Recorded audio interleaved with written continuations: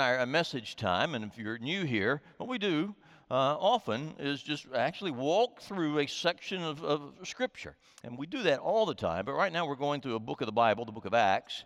We'll not get through it all before we sort of take a break and do something else. But today we're in Acts chapter 16. Hopefully you have a Bible with you, or, just go to your online Bible. And today we're in Acts chapter 16, and I'm asking the question today. The title of today's message is, Are You the Christian Type? I have a particular blood type. So do you. I don't know what your blood type is, A positive, A negative, but we all have a blood type. And I have a personality type, and you have a personality type. Assuming you have a personality, you have a personality type. And my Myers-Briggs personality, for example, I'm a ENTJ, and that particular personality, and there are different combinations.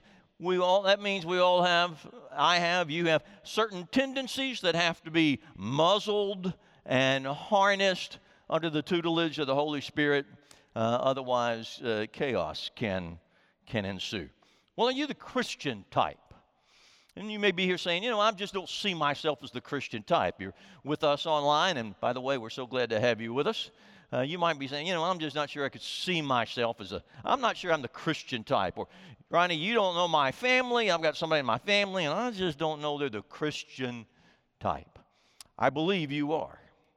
You are the Christian type. And in today's narrative, we're going to see different types of people make a response to Jesus.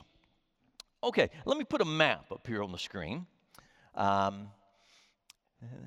So what you have here in our section of Scripture today, we're in what's called Paul's second missionary journey. He and Barnabas have decided to go their separate ways. Barnabas has taken John Mark. He's gone one direction. And you have Paul and Silas, and that duo then became a trio because they added Timothy. And in today's section of Scripture, you're going to see them actually become a golf foursome. They're going to add Luke to their missionary team. In fact, for you Bible students, you'll be introduced today to what's called the we sections in the book of Acts. That's because Luke, who wrote Acts, will start to say from time to time, so we did this and we did that. Well, okay, back to the map.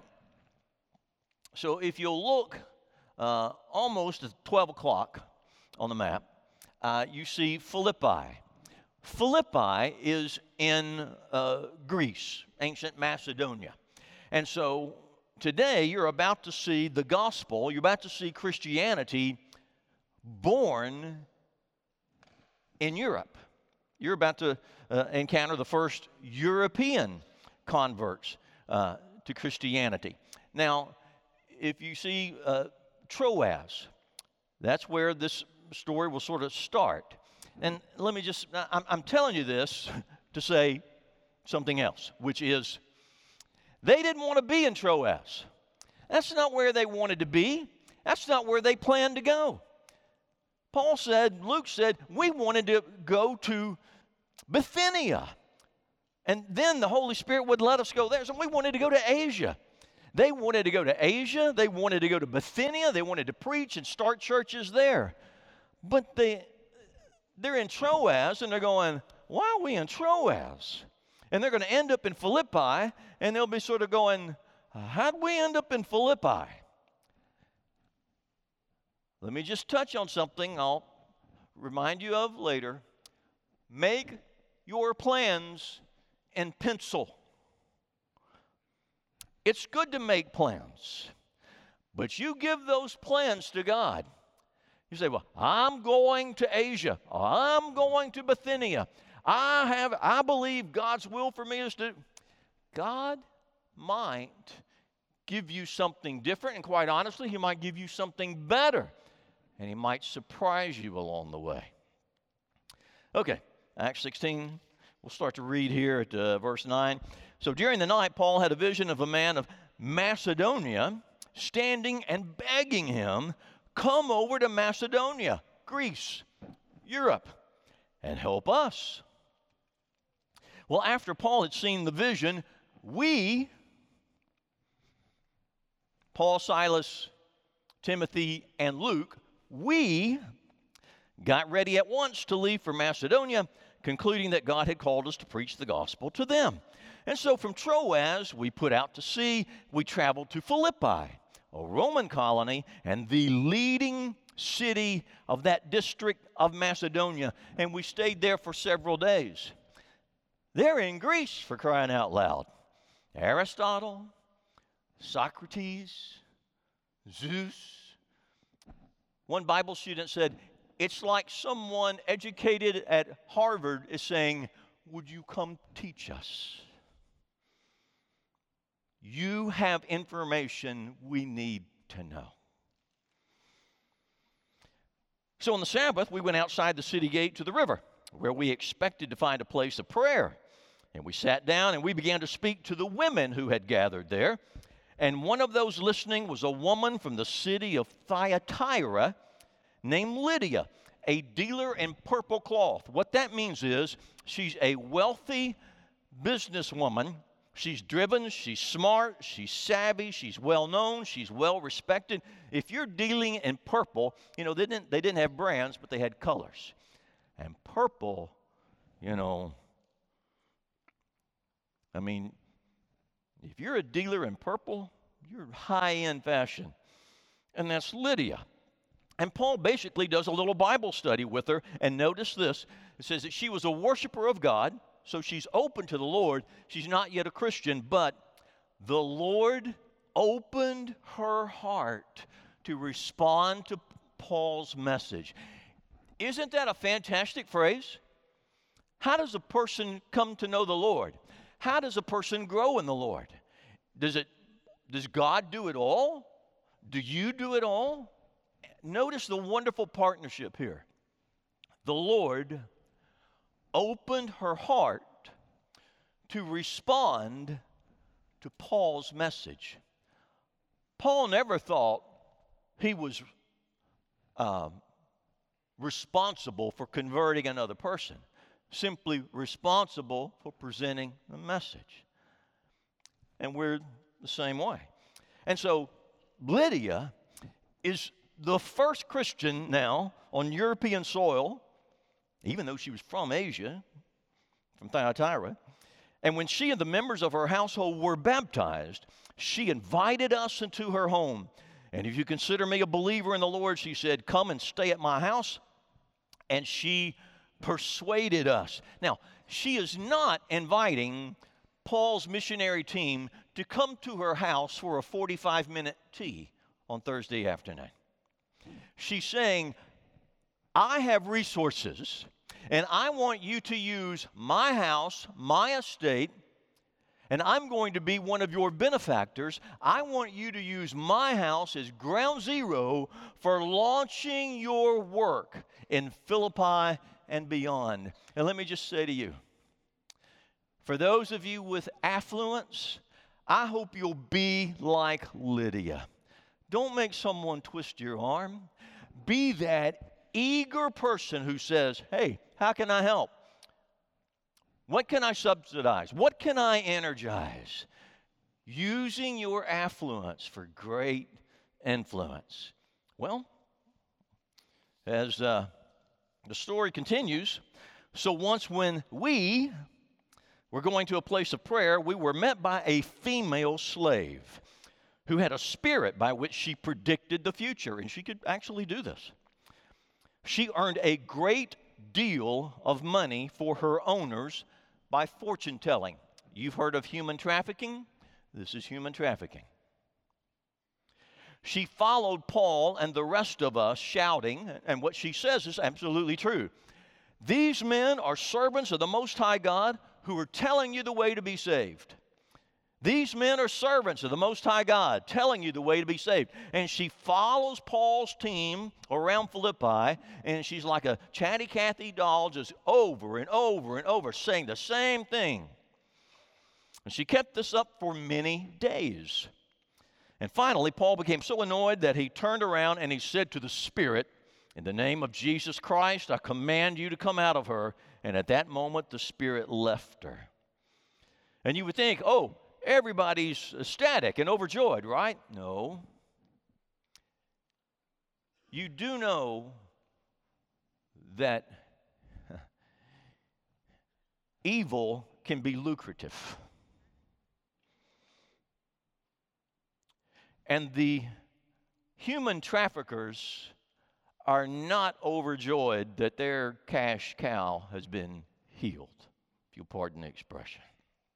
And so when her owners realized that their hope of making money was gone, they seized Paul and Silas. They dragged them into the marketplace to face the authorities. They brought them before the magistrates, and they said, "These men are Jews," anti-Semitism, "and they're throwing our city into an uproar," false accusation, "by advocating customs unlawful for us Romans to accept or practice."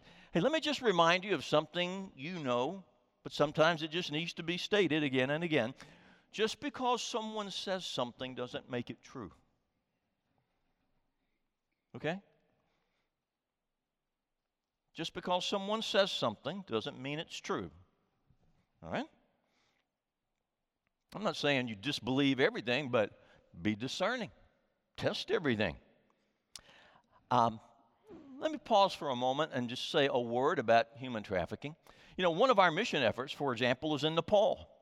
And so part of your tithes and offerings, Nepal is known as a place where, unfortunately, slave trading, human trafficking is rampant. One of our missions ministries in Nepal is to fight and rescue those who've been victimized by human trafficking.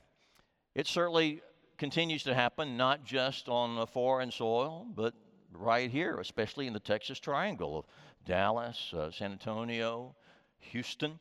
Many people think of human trafficking as, you know, from the movie Taken, where it's by force, and the only way to extract someone from human trafficking is by having a particular set of skills where you can extract that person. But it is said that in terms of human trafficking, that's a very small percentage. That most people are lured and deceived. And adults, one of the best things that we can do in teaching younger people, teaching our children, especially our daughters and younger women, is there are appropriate places to be vulnerable, but online is not one. Online is not one. Be vulnerable with a friend. Be vulnerable with your parents. Be vulnerable with another adult that maybe your parents have vetted and said, "Oh, this is okay." Maybe a counselor. But don't be vulnerable online. There are people waiting to lure you when you say, "I just feel so ugly." Oh, no, you're not. Oh, my parents don't get me, my parents are clueless. I know how you feel, my parents are the same way. And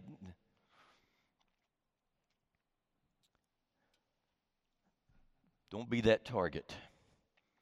So this young lady in Philippi is delivered. But Paul and Silas are now attacked by the mob. And so the crowd joined in the attack against Paul and Silas, and the magistrates ordered them to be stripped and beaten with rods. And after they had been severely flogged, they were thrown into prison. And the jailer was commanded to guard them carefully. And when he received these orders, he put them in the inner cell and fastened their feet in stocks. They were thrown not just in a cell, in the inner cell. And where they were thrown would make modern-day prisons look like a 5-star resort. Their feet were placed in stocks, meaning more than likely their feet were elevated higher than their upper body. This is not a pleasant experience at all. And so how should Paul and Silas react to such injustice? What had they done wrong? Preach the gospel? Heal a young lady? What have they done wrong? And here they are, languishing in a cell after having been beaten severely. Here's how they respond. About midnight, Paul and Silas were praying and singing hymns to God. And the other prisoners were listening to them.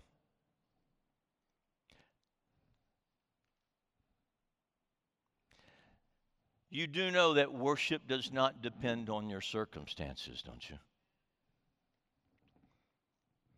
Worship, you can worship anywhere, anytime, and it doesn't depend on your circumstances. It depends on your convictions and your values. Actually, I've been here. I've been in a prison before and had wonderful worship experiences. Some of the most meaningful worship experiences I've had or I've witnessed in a hospital room. Someone with hardly any muscle tone left would even raise their arm in praise. I drive a Toyota Camry, and I am able to create a Goldilocks zone in my Toyota Camry. I can. I'm able to set the temperature, for example. It's not just low, medium, and high. I can set it at 73. If I think that, that's not cool enough, I can turn it to 72 or 74. I have seat warmers. I have air conditioning that comes through my seat. If Martha's with me, I can hit a button and she can adjust her side or my side. Music, I can listen to 60s. With one press of a button, I can listen to 70s. The greatest decade of music, by the way. Amen. Amen. 80s, 90s. I don't know why I would do that. I never hit that button, you know. If I want to listen to Elvis, I can create a Goldilocks zone. And there's nothing wrong with that. And it's wonderful that we live in a culture where we are privileged to have so many comforts and choices around us. But brothers and sisters, we can't become Goldilocks worshipers.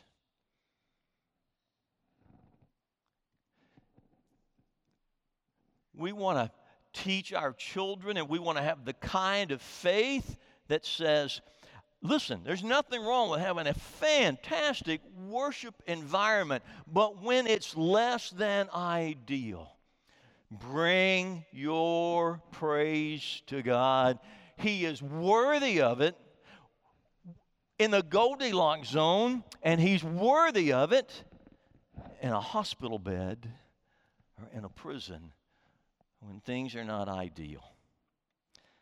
As Habakkuk would say, though the fig tree does not bud, and there are no grapes on the vines, and the olive crop fails, and the fields produce no food, and there's no sheep in the pen, there's no cattle in the stalls, yet will I rejoice in the Lord, and I'll be joyful in God my Savior.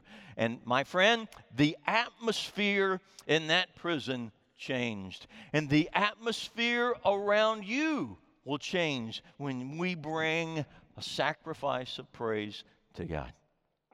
And suddenly, there was such a violent earthquake that the foundations of the prison were shaken, and at once all the prison doors flew open, and everyone's chains came loose. And the jailer woke up, and when he saw the prison doors open, he drew his sword. He was about to kill himself because he thought the prisoners had escaped.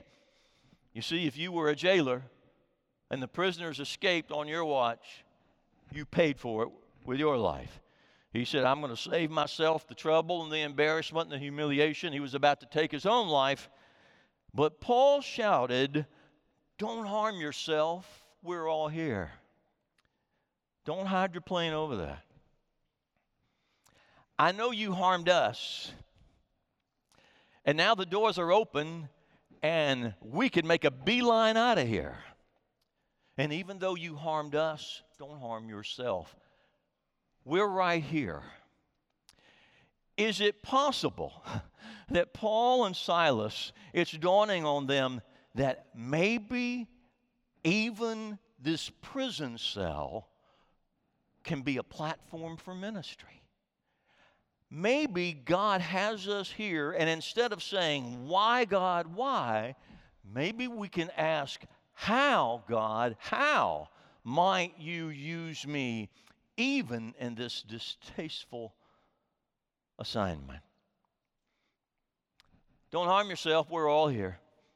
So the jailer, he calls for lights. He rushed in. He fell trembling before Paul and Silas, and he then brought them out, and he asked, "Sirs, what must I do to be saved?" And the most succinct answer to that question in all the Scriptures is next.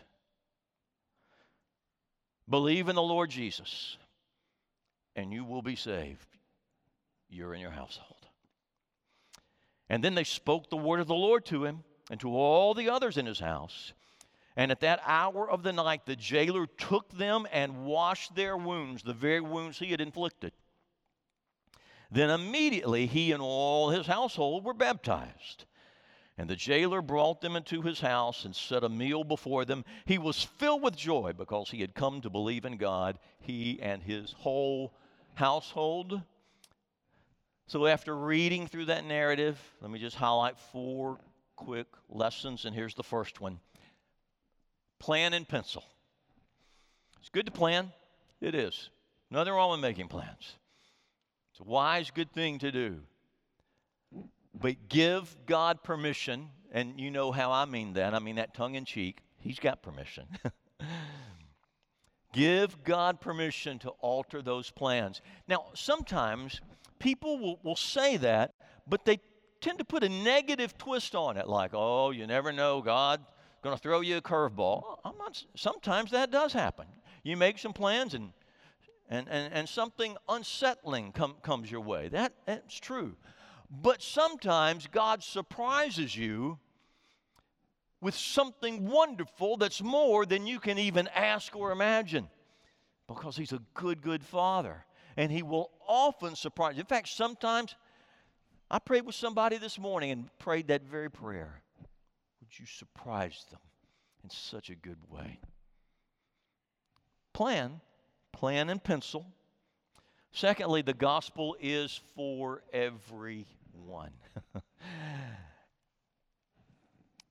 There is no just one Christian type, or just or there's no type that for whom the gospel is not intended. Rich, poor, black, white, younger, older, from good families or broken families. We all have one invitation to the Lord and Savior Jesus Christ for forgiveness and renewal in the Holy Spirit. There's no just type for becoming a Christian. Are you the Christian type? Yes, you are. And what that means is then the church is a place where many different types can find unity in Christ, the kind of unity you'll not find anywhere else. You do know that Christianity is the only religion that's never been dominated by one part of the world. Yes, it started in Jerusalem. It begins to grow and spread. We read today in Acts 16, okay, it now has a base in Europe. And today, Christianity, today, there are more African Christians, more Latin American Christians, Asian Christians, Korean, Chinese Christians than in all of Western Europe and North America combined. Because Christianity is a religion where there's just no type. There's no culture that it's native to. No one personality type. It's not just for the rich. It's not just for the poor. It's not just for men. It's not just for women. It's not based on any human factor. It's an invitation to all. What's the old song? I used to sing it growing up. The blessed gospel is for all. Thirdly, would you give God an opportunity to open a heart? Give God an opportunity to open a heart. Remember this phrase from verse 14? The Lord opened her heart to respond to Paul's message. I'm not responsible for filling your bucket spiritually. I am responsible for sort of emptying mine.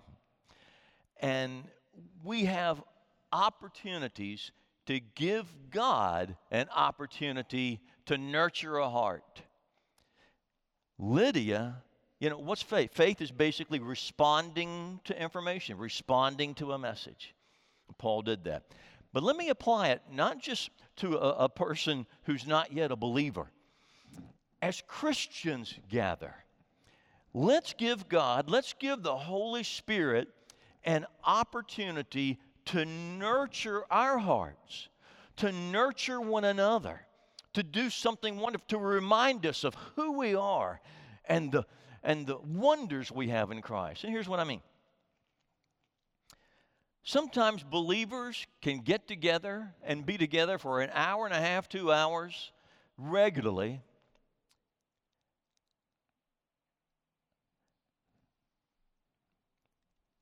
And not talk about anything that gives God an opportunity to nurture a soul.